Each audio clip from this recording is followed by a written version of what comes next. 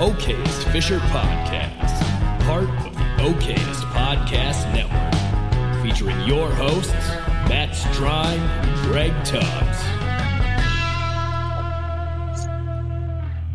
Hey there, welcome back to the Okayest Fisher Podcast, coming at you from the Okayest Fisher Podcast studio, also known as the basement.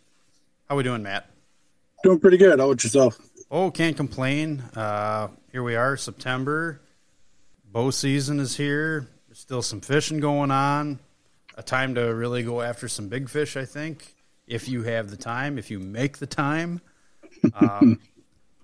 Our guest today is a wealth of knowledge when it comes to bass fishing, I think, compared to me anyway.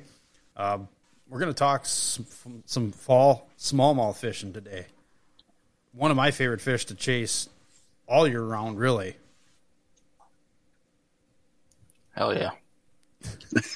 What's going on, guys? Well, great. What's going on is we're having a problem apparently queuing off of each other. Sorry, it's been a long day. So. We've all had kind of a long day, I think. We got Bailey Eigbrett, right? Yes, sir. I didn't screw it up? No, I nailed it. All right, good. Nailed it. Like a fly to a wall. There you go. So, go ahead, Matt. Oh, perfect. Now we're cutting each other off. So Yes. that makes us even more okay. No, I just tell us a little bit about yourself, your background, and what you fish for, what you do. Yeah, heck yeah. So I'm Bailey Eigbrett. I'm here in Buffalo, New York, one of the smallmouth meccas of the world. And been fishing my entire life, man. My first bass, I don't even remember. I just was told my dad said I cried like a little girl when I caught it.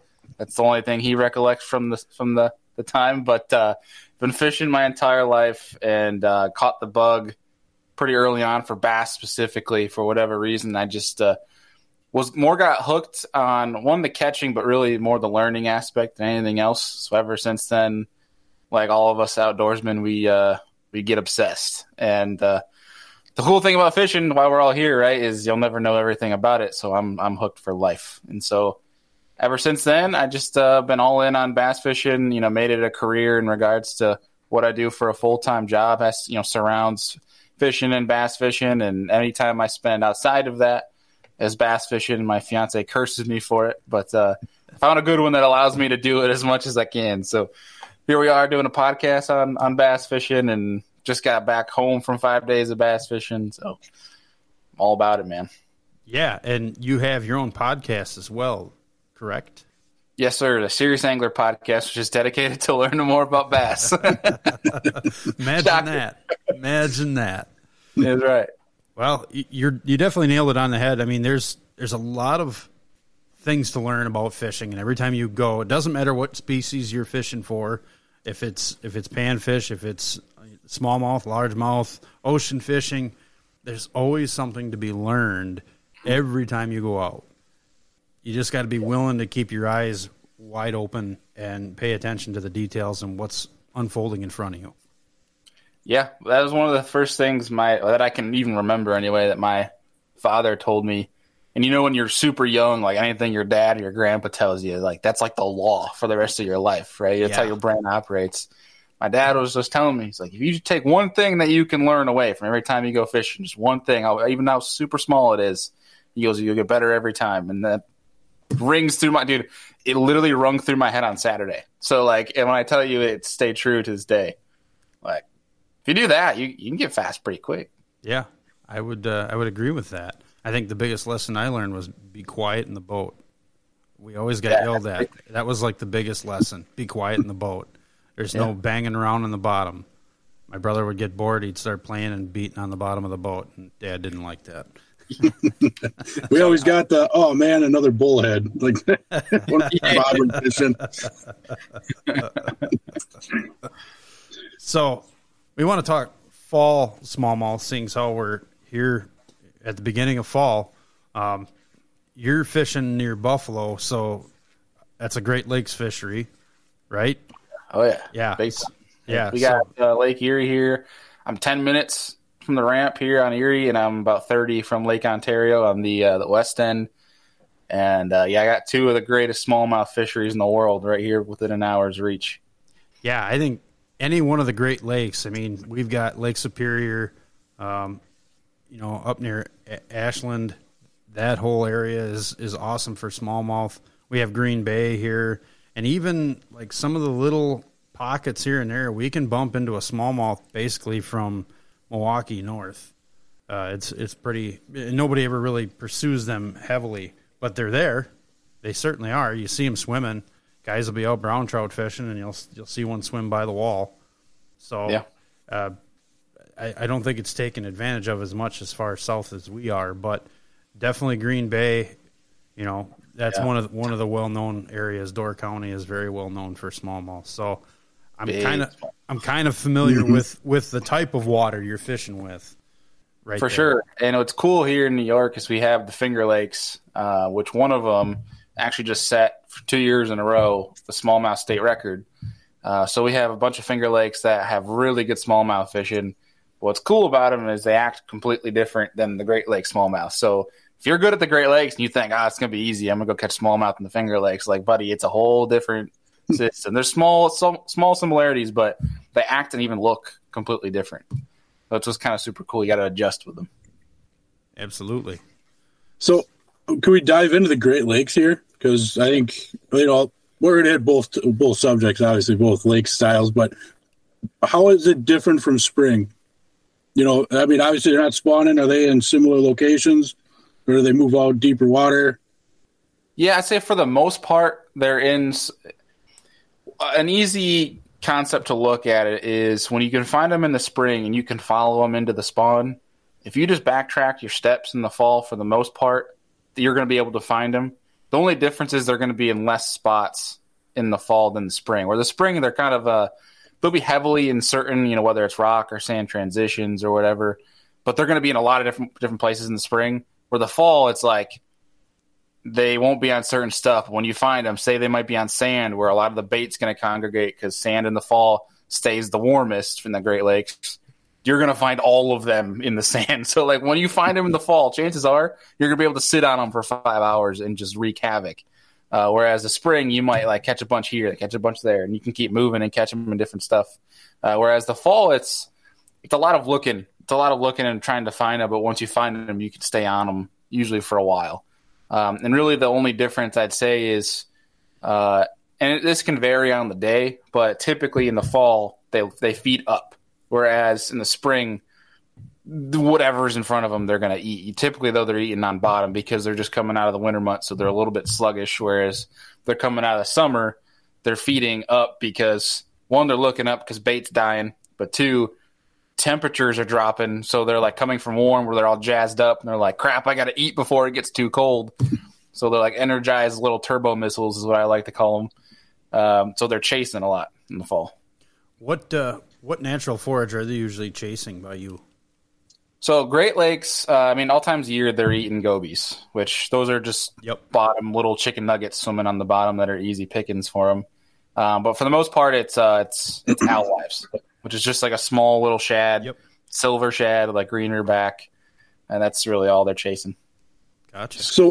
So when you stumble into one of those bait pods, what are they usually deeper, shallower? Like, I know they're relating to that sand.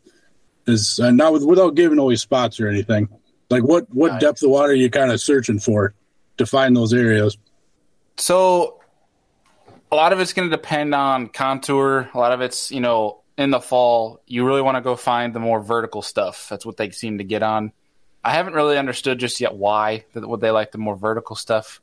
But the sharper the drops you can find, the better it's going to be. But that being said, too, you can find sand flats that are going to have them. And I really don't know if there's a rhyme or reason as to why they might be in certain depths. I just know as shallower water is more affected by temperature than deeper water is. So the deeper the column is, it's more gradual. It takes longer for that to get colder. It takes longer for that to get warmer. So it's more consistent. So if you can find it in deeper water, in the summer you can catch them dirt shallow. Because they're up there cruising. And if you find them up shallow, they're only there for one reason. It's to wreak havoc on anything in front of their face. So typically, I'd say anywhere from 20 to 35's a good bet, and then worst case you can go a little bit deeper. But I think as long as you have the sand or you have the transition, you'll find fish there. It's just a matter of if they're going to be big or not. Fair enough. I think they like that vertical stuff. You know, when you're talking that depth, it's maybe if it's southern exposure or if it's, you know, facing south, it's kind of a heat pad there and it's hanging out. But two, it's a place for them to corral bait fish against. Yeah, I think it's a big reason why I think a lot of people, when you catch fish right at the boat, it's because they're trying to pin that bait against the boat. They think that's a wall. Whereas like if the vertical structure, they use that to pin bait against where they can't go anywhere. And that's why a lot of times in the fall they push up on bait because they try to get under it. That way they push the surface. There's no place for them to go, which is why when you see schoolers, you see bait flickering at the surface. It's because fish are coming up and feeding on top of them. Sure. Yeah. So go ahead, Matt. I'd probably the same question you were going to ask. What do you use to target them there then? Pushing them all the way up to the top? Can you run top water that deep? Or you can? Yeah. Yeah, I mean, it depends on how they're positioning. And there's a lot of different things you can throw. In the fall, you can catch them whatever bait you want, but the more fun ways, I mean, for us to fish, right, is fast. Fast, like throw at A-rigs, spinner baits. You know, you can throw small swim baits at them, top water for sure, especially if they're going to be higher up in the column. And one thing that not too many people do is like they might be mid-column. Say you're in 40 foot and they're 20 feet down chasing bait. If you have a clear enough fishery, they'll come up. They'll come 20 feet up for that top water. But, you know, you can power fish, you know, throwing crankbaits for them. I think honestly, in the fall, faster the better. Until you get to a certain water temp, then they kind of like, oh, crap, it's getting cold. I don't really want to chase after that now. Is that when you switch to like drop shots or bottom bounce in a tube, stuff like that? Yeah, tubes, drop shot, Ned rig. You can even one way we love to catch them is the Great Lakes is not always going to be calm and, you know, being able to maneuver wherever you want. A lot of times we're going out and it's 6 to 8 footers and it's taking us a while to get out there. And you got to do drifts over sand flats. And we'll take a heavy net head. We actually pour our own with Do It molds and you put a little swim bait on the back and you drag that on bottom. So it just looks like a little bait fish creeping on bottom, too, look like goby. And next thing you know, you either like your line will go slack or your rod will be ripped out of your hand. But that's a fun way to catch them too. Yeah, just wind drift and a swim bait. That's a solid tactic. Springtime too. I mean, I've done that quite a bit in springtime. Yeah, honestly, late fall is the same thing as early spring. It's just again like backtracking your steps, and you're like, oh, we're here doing this in April. It's the same deal. Are you using bigger baits though? You can. I mean, you're not going to get as many bites, but like if you bump up to like a 4-inch swim bait, you're going to catch big ones. You'll catch big ones on a 2.8 or a 3-inch too, but like when you bump up, you're just going to – it's basically you're getting less bites, but all you're doing is you're just deterring smaller fish from biting, if that makes sense. Certainly does. Yeah. So are you bait casting, spinning gear? What do you prefer using? It depends on – what bait I'm throwing, really. I love both, but I'm a weirdo for whatever reason. I love finessing them deep water with a spinning rod. But there is something to, like, in the fall time, one of my favorite baits to throw is a blade bait. And the way we do it is pretty aggressive, where it's like you can cast and rip it back, but a lot of times, like, when you get right on top of them in the fall and there's a lot of fish, they don't care the boat's on top of them, especially if you're near, like, 45 foot of water. So we'll take 1/2 ounce blade baits or 3/4 ounces, drop them all the way down, take a jerkbait rod and a casting gear and rip up. And you're just doing this violent, like straight vertical. And the next time you rip it, locks up and you're like basically fall into the lake. That's a super fun bite. But yeah, I guess it just depends on what technique I'm throwing. But if I had to choose one, I'd say spinning. What about line choice? Vanessa, obviously you're not running braid. You're running braid to the leader or... Yeah, on everything spinning wise, I'm always going like 8 to 10 pound braid to either 6 or 8 pound fluorocarbon. The only time I ever run anything different is if I run if I'm throwing a spy bait, then I'll go straight mono, like a 8 pound mono. Yeah, do you run different or the same for the top water applications and the crankbaits too? Do you run the same thing for that? So for that, I'll go to, like, for top waters, typically I'm going casting gear, and I go straight braid. I'll go like a lighter braid, like a 30-pound. Sometimes I'll add in like a 12-inch mono leader if they're short striking it and you're missing some. Sometimes if you add that little bit of mono, it gives it a little bit of stretch. You'll find hooks might pin in those fish a little bit better. But like crankbaits and such, I'll go straight fluorocarbon on those. What's your favorite kind of crankbait to run in the fall? So I'd say one of the mainstays are the Strike King XD series. So it's either you can, depending on what depth you're running, of course, but you can go 3XD, 5XD, 8XD. Yes, I don't know if you guys know an 8XD, but that's a big honking bait. So like they will eat it. But my buddy and I have been going down the deep hole of Japanese baits the past few years. So we've been beating up our wallets and buying some JDM stuff. And I gotta say, OSP's become a quick favorite of mine. And it's just like a night and day difference when you throw those things. For whatever reason, they just inhale it, and it comes through rock better. Those baits, I don't know. Their paint jobs are phenomenal. The way they're weighted, the bills that they put on them, the hooks, you just look at them and they're stuck in your finger already. You're bleeding when you're tying them up. Yeah, exactly. So, I mean, they're Ginsu sharp. It's pretty crazy how awesome those Japanese crankbaits really are. They are. And there's some amazing American crankbaits, but the innovation that's going on in Japan when it comes to fishing, even a little bit in Italy too, it's really cool. And you're seeing some of that influence happen over here. But we've just been going down this deep hole of just looking at different Japanese stuff. We'll order them and we'll try them out, and we'll like try to keep it super secret between the two of us. And we're like, dude, like this is working over this. And it's bad for our wallets, but it's fun nonetheless. There's some stuff, man, there's stuff that's gold. And if you get it out, then it spreads like wildfire. Yeah.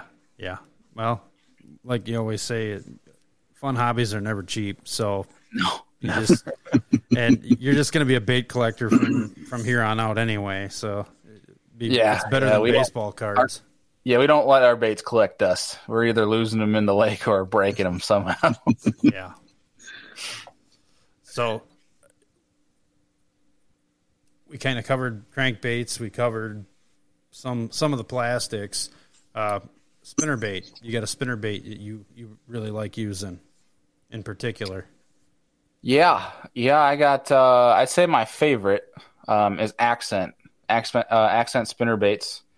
I'm a little biased. I won a pretty big event down in Alabama on one, so ever since I've kind of been a little biased towards them. But those are probably my favorite. But they don't make the size big enough that I like to run for fall smallmouth. So I actually run. It's a Strike King. I'm trying to freaking remember the name of them. I want to say it's like Bottom Dweller or something like that. But essentially, they make a 1-ounce spinnerbait that you can get down deep, or you can even throw it shallow and burn it faster. So that's probably one of my favorite ones to throw in the fall. Usually run straight on the spinnerbait, but sometimes I'll add like even a little drop shot bait or a fluke on the back that gives a little bit more of an action. But for the most part, you can run it just straight, just a skirt, and they'll still throttle the thing. Blades. Do you run double hooks on there or no? Like a second hook on the back, or? I try not to. You try not to? I've found I lose a lot more fish with a trailer hook than without. Interesting. But I'll say what I try to do is I'll start with just a skirt on the bait, no trailer. If I'm getting bumped a lot and I'm not catching them, I'll put a trailer on first. And a lot of times that'll solve your problems because they can key in on it better. So if that doesn't work, then I'll put a trailer hook on, and sometimes you'll catch those. But I found there's a lot of times I've lost fish because that trailer hook's just simply getting in the way because they get that spinnerbait so good that all that trailer hook does is just extra metal that's getting in their mouth. And one, if you do catch them, you kill more fish too. And as much as I love catching fish, I hate killing fish even more than I like catching them. So I'm just a big catch and release guy. And I mean, I'll keep them if I have to, but perch and walleye taste better, and I'll keep my bass for my fun. Fair enough. Yeah. You got a favorite color? I typically like straight white, maybe a little bit of chartreuse in there too. I know some people go nuts on certain colors and stuff, but like I'm such a simple guy when it comes to honestly everything. But I say spinnerbait's either straight white or a little bit of chartreuse in there. Dirtier water, I'll throw like copper or gold blades. But at least smallmouth, clear water, I'm going straight silver. That makes sense. You're trying to imitate an alewife or some sort of lake shiner, and those are the right colors to throw, especially in clear water like that. Yeah, and honestly though, they're fall smallmouth. They're pretty dang dumb. So if you just have something shiny, you're gonna catch something. Ooh, look, shiny thing. They're like us, man. They see shiny on a shelf. They're like, I'll eat that. Yeah, why not? Yeah. So you got anything else on the Great Lakes side of fall smallmouth fishing? I'd say one thing to remember, you can always catch bass, but if you're not afraid to get out when the conditions are a little bit crazier, a little bit rougher, you'll catch way more and bigger fish. Like the wind makes them chew. That's the biggest thing. It can be dangerous. I mean, obviously we'll put an asterisk on that. So take your time and stuff. But especially go with somebody that, if it's your first time or whatever, go with experienced drivers or people that have been out and stuff like that. But if you can go out there and do it safely, you will catch way more fish and have a lot more fun. You'll catch bigger fish too. That makes sense. I don't know. I've had some of my best days fishing when there's some rocking and rolling going on the top. You need a little wind, and it just gets them chewing. Yeah, I usually say my brother and I. My brother to bow hunting or hunting in general is to me to fishing. He went the hunting route, and we always said we save the nice days for the tree stand and the shitty days for out on the water. Perfect. That's right. Good motto to live by there. That's right. Yeah. You'll see less people out on the water and probably more people, maybe not even that many people in the woods either. I don't know. Tough to say, but it definitely rings true. So for sure. We talked a pretty good amount about Great Lakes. What about inland? I mean, I've had some experiences, river up north, flowage up north for smallmouth. I think the spinnerbait is kind of a universal bait to use for smallies, especially in fall. They tend to follow them a lot, usually in the river by me where I would fish. I'd actually weight the back end of that thing so I could like pause it and let it drop in its face, and they would hit it. If you get a lot of fish following. What kind of tactics do you like employing, inland lakes by you? Yeah, I think for the inland lakes, same thing will ring true in regards to nastier weather, the better. That'll really get those fish because they'll get moving. And what that does is the wind pushes more bait on main lake points. Honestly, the fall on our inland lakes are a little bit more simpler than the rest of the times of the year because if you have, for us, our inland lakes, they're glacial lakes. We call them the Finger Lakes because they're straight north-south. And all they are big bowls of grass. And that's it. There's really nothing too unique about them. Some have rock piles, but some have these main lake points on them that are like that's the only really unique thing on these bodies of water. So typically, if you just run those in the fall, especially when you got some good wind, you will find that bait gets pushed up on it because that's the only structure that bait can cling to. And if there's bait there, there's going to be bass.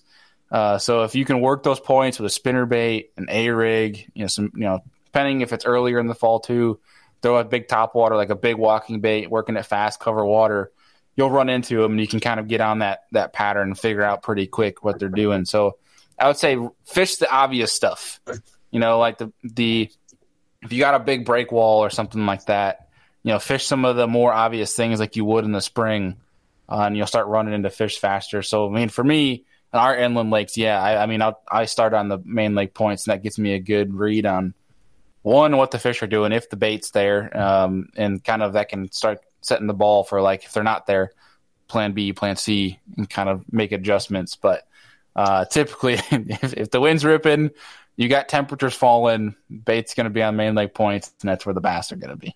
What are you looking for a temperature, like surface temp, we'll say? Where do you feel like that is like the turning point? Is it 58 degrees and, hey, it's game time, we need to be out fishing, or is it 68 degrees? What's your magic number? Honestly, the things that I start look for when I start seeing at least the summer to fall transition is when I start seeing some nights in the low 50s, because when you have water temps that are in the mid 70s, close to 80s, you got night temps in the 50s. That's going to start pushing those temperatures down. And when you consistently start having like low 50s, high 40s, and then days in the mid 60s, that's really going to start making the water temps fall a little bit. We had that pretty heavy for our state championships this past weekend. I noticed in my day or two of practice that our water temps would drop 3 degrees overnight. So each morning got 3 degrees colder. As soon as you get, for me, those fish start knowing pretty quick when that's about to happen, especially when it happens consistently over a couple of days. But once it gets in like that mid 60s, I think that's really when things just get nutty. Like they're like, okay, hey, fall's coming, boys, time to eat. Like, and that's where you can really just start beating the crap out of them. So I would say that like once you just start seeing a trending drop in water temp, that's when those fish are going to start going. How long does that bite last for, temperature wise? Like, what temp is the lowest you've seen them real active at? Till there's ice. Till there's ice, yeah. Ice. we catch a lot of smallies musky fishing on giant top water and 48-degree water, 45-degree water, big 10-inch swim baits for muskie. Those smallmouth are inhaling them. Yeah, I was just curious because like they're crazy at 48 degrees. I'd be bundled up in a corner and they're still hammering away. Yeah, I mean, dude, it was 2 years ago. It was New Year's Day. And we had 29.5 pounds of smallmouth. We had 130 fish between 3 guys of us guys. It was like 36 or 37 degree water. They were just, dude, they would smoke everything you put in front of their face. And so it was like still putting the feed bag on. Yeah, they're like, we're still going. Yeah, we're still hungry. Their face, they'll still eat. Like, yep. Tell the ice is overhead and 2 feet thick. And then they kind of go into the doldrums and they don't bite as often. Oh, they still bite. I promise you, they still bite. We catch them through the ice, and they're still they're still crazy. Yeah, smallmouth are a special breed. Where largemouth will sit on bottom and they don't want to move like us when we're cold in the tree stand. Like we're just huddling for warmth. Where some smallmouth will do that, but like if you still have bait that's alive, they're going to be like they're crack addicts, man. They see it, they got to have it. Now, when you're fishing like the Finger Lakes, I don't know much about that. I don't know obviously it's a straight line, a finger. You're not fishing super deep like you would on the Great Lakes. Are you fishing, outside weed edges? Where are you kind of, I know you said maiden lake points, but what are we looking at for depth? I think if they're on bottom, I'd say the deepest I usually go maybe is 30 to 40, maybe 50. But there's times in the fall though that, like this past weekend for our state championships, I was in 65 foot of water, but I was only fishing 10 to 20 feet down because what they're doing is they're pushing bait up again. Like we were talking about earlier, they push that up to the surface and they're only going to be a little bit below them. So, but that being said, bait, when they're being pushed like that, especially when you have these giant bait clouds, they don't go shallow. They go out with, it's like when you're shallow, there's so many different things and easier ways for these bass to push up on them, whether it's docks or like shallower water in general, wood, whatever it may be, for them to ambush them, to pin them to something to feed on. Whereas they see this wide open abyss and all they see is like when you're a deer trying to escape, you just see this field where you can run away, more room for you to get it to try to evade. And so they go out and wander these points, deep saddles, things like that. And the smallmouth chase them out in the middle of the abyss. And that's basically what they try to do. And so you can be out there in 80 feet of water, but you're only fishing 20 to 30 feet down. Oh, it's crazy. For some reason, it stuck in my head like they might kick shallower to push those bait fish. But if you got inland lakes that are that deep, I don't fish any that are that deep by us. I guess that makes sense. I mean, they will. There's certain times they will definitely push that shallow, and especially in our inland lakes later into the fall, there's a time when all these, especially when the grass dies, where these smallmouth push shallow. They'll still stay deep, but there's a breed of fish that get up there and they'll feed on the perch that are shallow. You can catch those on like bigger swim baits, spinner baits, top waters, things like that. But we definitely have a lot of our fish that stay deep. We almost kind of have two classes of fish, if you will, that just act completely different. Especially in our glacial lakes. I mean, we have lakes that get 450 feet deep here. Wow. And they stay open all year round, so you can always fish for them. But a bass on our finger lakes, when it's 33 degrees on those there, you might catch a couple a day, but you're more cold than they are. Yeah. Yeah, I think the lakes that we would have similar in water type would be, Big Green and Lake Geneva, where they're very deep, they're very clear water, and they're a big bowl essentially. Mm-hmm. And there's some spots on Big Green. I know, like it's literally a sandstone wall, and a lot of guys will just drop tubes and let the tubes sink right down the wall, and they'll get smallmouth basically coming out of any of the outcroppings. And pick them bluff off. walls. I know, like fishing down in Tennessee, they got smallmouth as well. But like bluff walls are a great pattern when times get cold, because especially the tighter you feel, like you're saying, they throw tubes right at that wall. We were talking about earlier, they ambush that. It's way easier for them to pin it against something. And more vertical stuff. That's what they get on, which is super cool. You did make a comment earlier. You said if you got the Great Lakes mastered, you're going to struggle when you come inland. Elaborate on that a little bit, because it sounds very similar. Yeah, I mean, I'll backtrack and say you won't struggle. I think you have to make a bigger adjustment, or they won't act completely the same.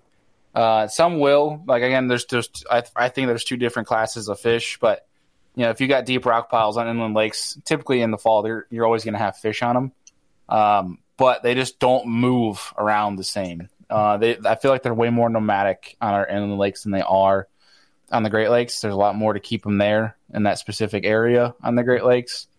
And again, I think you'll still find fish that act similar. Year after year, we will have more fish that start behaving like our Great Lakes fish, being that we have a couple of these finger lakes that are connected to Lake Ontario.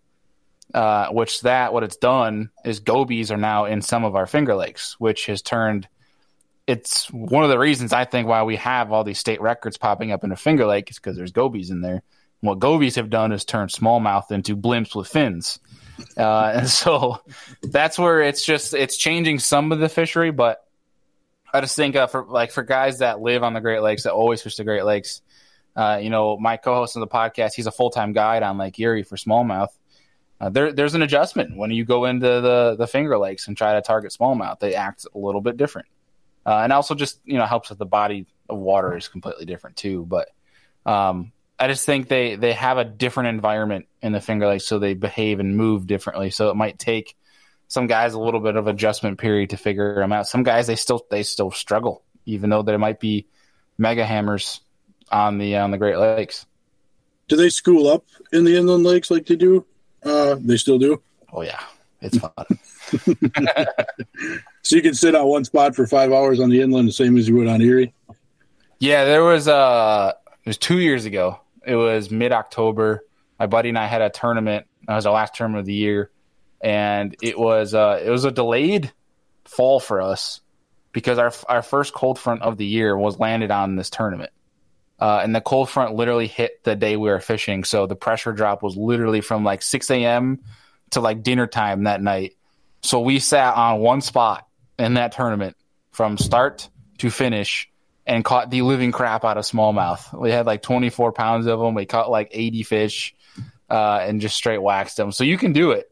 You can't do it all the time. I don't want to glorify it and make it seem like it happens everywhere all the time. But you can certainly do it when times are right. The bait is there. That's the biggest thing. As long as there's bait there consistently and they're not moving, you will have a big group of fish stay there and not leave because they got everything they need. Well, that makes sense. Especially, those inland lakes are deeper. Like Greg said, we don't have a lot of really deep lakes. He listed off a couple. There might be a couple other ones that are that deep. So, like, when we're targeting them by us, I'm looking for 20 to 30 foot of water. And, in that range, not that 80 to 100 foot and fishing that top 20. Yeah, I think one thing to remember, too, is one lake acts a certain way and you're out in 50. when you go to another lake that doesn't even get to 50, just because it doesn't get as deep doesn't mean they won't act the same. You know what I mean? So, like, the 50-foot in one lake is the 30 in the other. You got to treat it the same way. You're just in a different depth. That's Sure. one thing I've learned, especially with largemouth. I've caught largemouth in some of our lakes that are clear water out in 25, almost 30 foot of water on bottom, which people, like a lot of guys, when you talk to them, are like, what? That shouldn't be right. But at the same point in time with smallmouth, in one lake, I'm catching them in 50 on bottom. But in another lake, it only gets 30 feet deep. But the way they're setting up, and especially where like certain baits reacting, I can go do that, and they'll be set up in 12. Where I can see bottom, I can see them out there. But it's like, if the bait's there, they have the cover to sit on. It's like you got to. It's almost like a situational thing where don't rule it out. You know what I mean? So as the year goes on, of course, they're going to get deeper and deeper because, like we said earlier, that deeper water column takes a lot longer to warm up, or to cool down, warm up, same thing. So as the year goes on in the fall, they're deeper and deeper because that warmer water is still further out. Because that shallow water gets, that's where you get your first ice, right? Is right by the bank. So I think it's one thing to remember too is don't write anything off, especially out in the fall. If you got the cover there and there's bait, you can go wax on them. Yeah, That's interesting. Sliding scale. It's like adjusting your graph from 100 foot to 50 foot. It's still going to be halfway up. It's actually a good way to look at it. Yeah, and I mean early fall too. Remember that in the summer there's a thermocline for the most part in some lakes. So like if your lake's 30 feet deep, the thermocline is 22. Write off anything that's deeper than 22 because they're not going to be below the thermocline. You know what I mean? So you'll have that going into the early fall before that lake flips, and then that's an easy way to write off so much water. I love late summer tournaments because you find the thermocline, and it's like, wow, this is a quarter of the lake I got to go figure out now. So when you get on the schools in the inland lakes, are you throwing very similar things for them? Same colors, everything like that too, or? Yeah, I'd say same colors. I just keep it, like I said, keep it simple, like shad. I try to imitate an alewife, silvers, whites. I try to just keep it simple.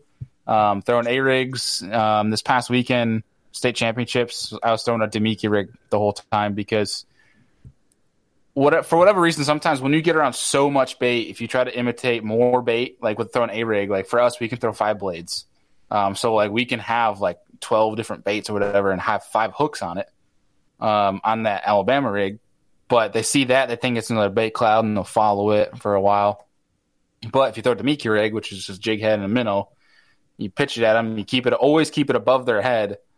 They're like, oh, that guy's dumb. Like he's sitting above all his friends. Like he's out there, he's easy picking, so they come rocking it up and they eat it. So like that's a lot of what I like to throw too, because it's also one hook. It's easier to maneuver, be more accurate with, not hunking around this Christmas tree with blades on it. But yeah, I'd say that's the best thing you could throw, that or like a little swim bait. You can a lot of times too, depending on the water depth, you can throw a jerk bait, which is a fun way to catch them in the fall. So you can get creative with it. You just gotta let the fish tell you what they want. What bait do you like to run? What plastic or minnow imitator do you like to run on your Demiki rig? My favorite is either a Strike King Z2 or a Z-Man Streaks. They're the same bait, really. They're both Elastec, but it's just whatever I got more of. They basically do the same thing. I like the Streaks. They make a little bit bigger of one, which I like throwing like I was throwing a 3 3/4. No, sorry, excuse me. I was throwing a 4-inch this past weekend, but they also make like a 3 1/4. You got a lot more bites on a 3 1/4. You can catch like more crappie and stuff. It's a little bit more universal. But that 4-inch, they see that as a dumber, bigger bait fish, bigger meal. Bass are very opportunistic, so usually you can trigger those bigger fish into coming up and eating. Whereas if you got a pod of fish, like this past weekend, I was seeing a lot of pods of like 5 to 8 smallmouth. Throwing that bigger bait made the bigger fish try to beat the little fish to the bait. Whereas if you're throwing the little one, the bigger bass are usually, in my brain, I feel like they're saying like, I'll let you have it, Jimmy. You haven't eaten in a bit. You know what I mean? I don't know. I just think the bigger girls will come up and eat that bigger bait. Yeah, why eat the French fry when you can have the whole potato? That's right. That's right. You got a big staring you at the face. We got a funny term we always use in muskie fishing is a fat guy doesn't have to run to the fridge. So you let the little ones chase it. And That's right. I'm going to steal that. Yeah. Well, cool. I think we covered quite a bit, talking about different bait types, talking to different depths. We hit on temperatures. Bailey, do you have an okayest fisher moment? Oh, buddy, I have them all the time. Well, like a most embarrassing thing, or like, what are we talking? Yeah, we'll let you cipher it how you want to. Your version of okayest fisher moment. We had another guy just tell us a story about how he schooled a bunch of people at fishing, and we're like, well, if you think that's just okay, I guess. But usually it's like, hey, I walked into the tongue of my truck and the hitch, and I got the ball hitch in my knee and it didn't feel good. Yeah. Tell us your Bill Dance moment. Yeah. All right, I got one for you. It was actually most recent. It was at our state championships this past weekend. And I was chasing these pods of fish. I was telling you guys that are out deep. They're just chasing bait and throwing a Demiki rig on them. And I casted at a group of them, and one came up, ate it, set the hook into it. I'm reeling it in. It comes up, jumps right next to the kayak, and it jumps off. I lose it. And so the bait's swinging around. Like, I got pretty used to how I was wanting to target these fish. So as soon as the bait swung around, my bait went right back down, right back in the school, and I set the hook on another one. But what I didn't account for is me trying to just pay attention to the cast is my line wrapped around my rod, went down. It was halfway down, looped down my rod. So I set the hook on it, and it broke my line. And I just realized my line's wrapped all up through my rod, and I'm like, wow, well, that was a bonehead move. It's like, nice job, rookie. That happens. I think. Yeah, I did that actually twice that same day. Well, then at least it wasn't braid, because braid you would have cut the rod in half. It was braid. I was using really? lighting a fluorocarbon leader that I just broke the fluorocarbon instead. You're pretty lucky, because I've had it where it did not fare so well for the end of the rod, and it was wrapped up. It was rough. Yeah, braid will break a lot of things. Well, cool, man. Well, thanks for joining us. We'll have to do it again. Anytime, boys. That was a lot of fun. Awesome. Well, yeah, thanks for jumping on. Yeah, appreciate it. Well, thanks everybody for tuning in. We'll talk to you next week.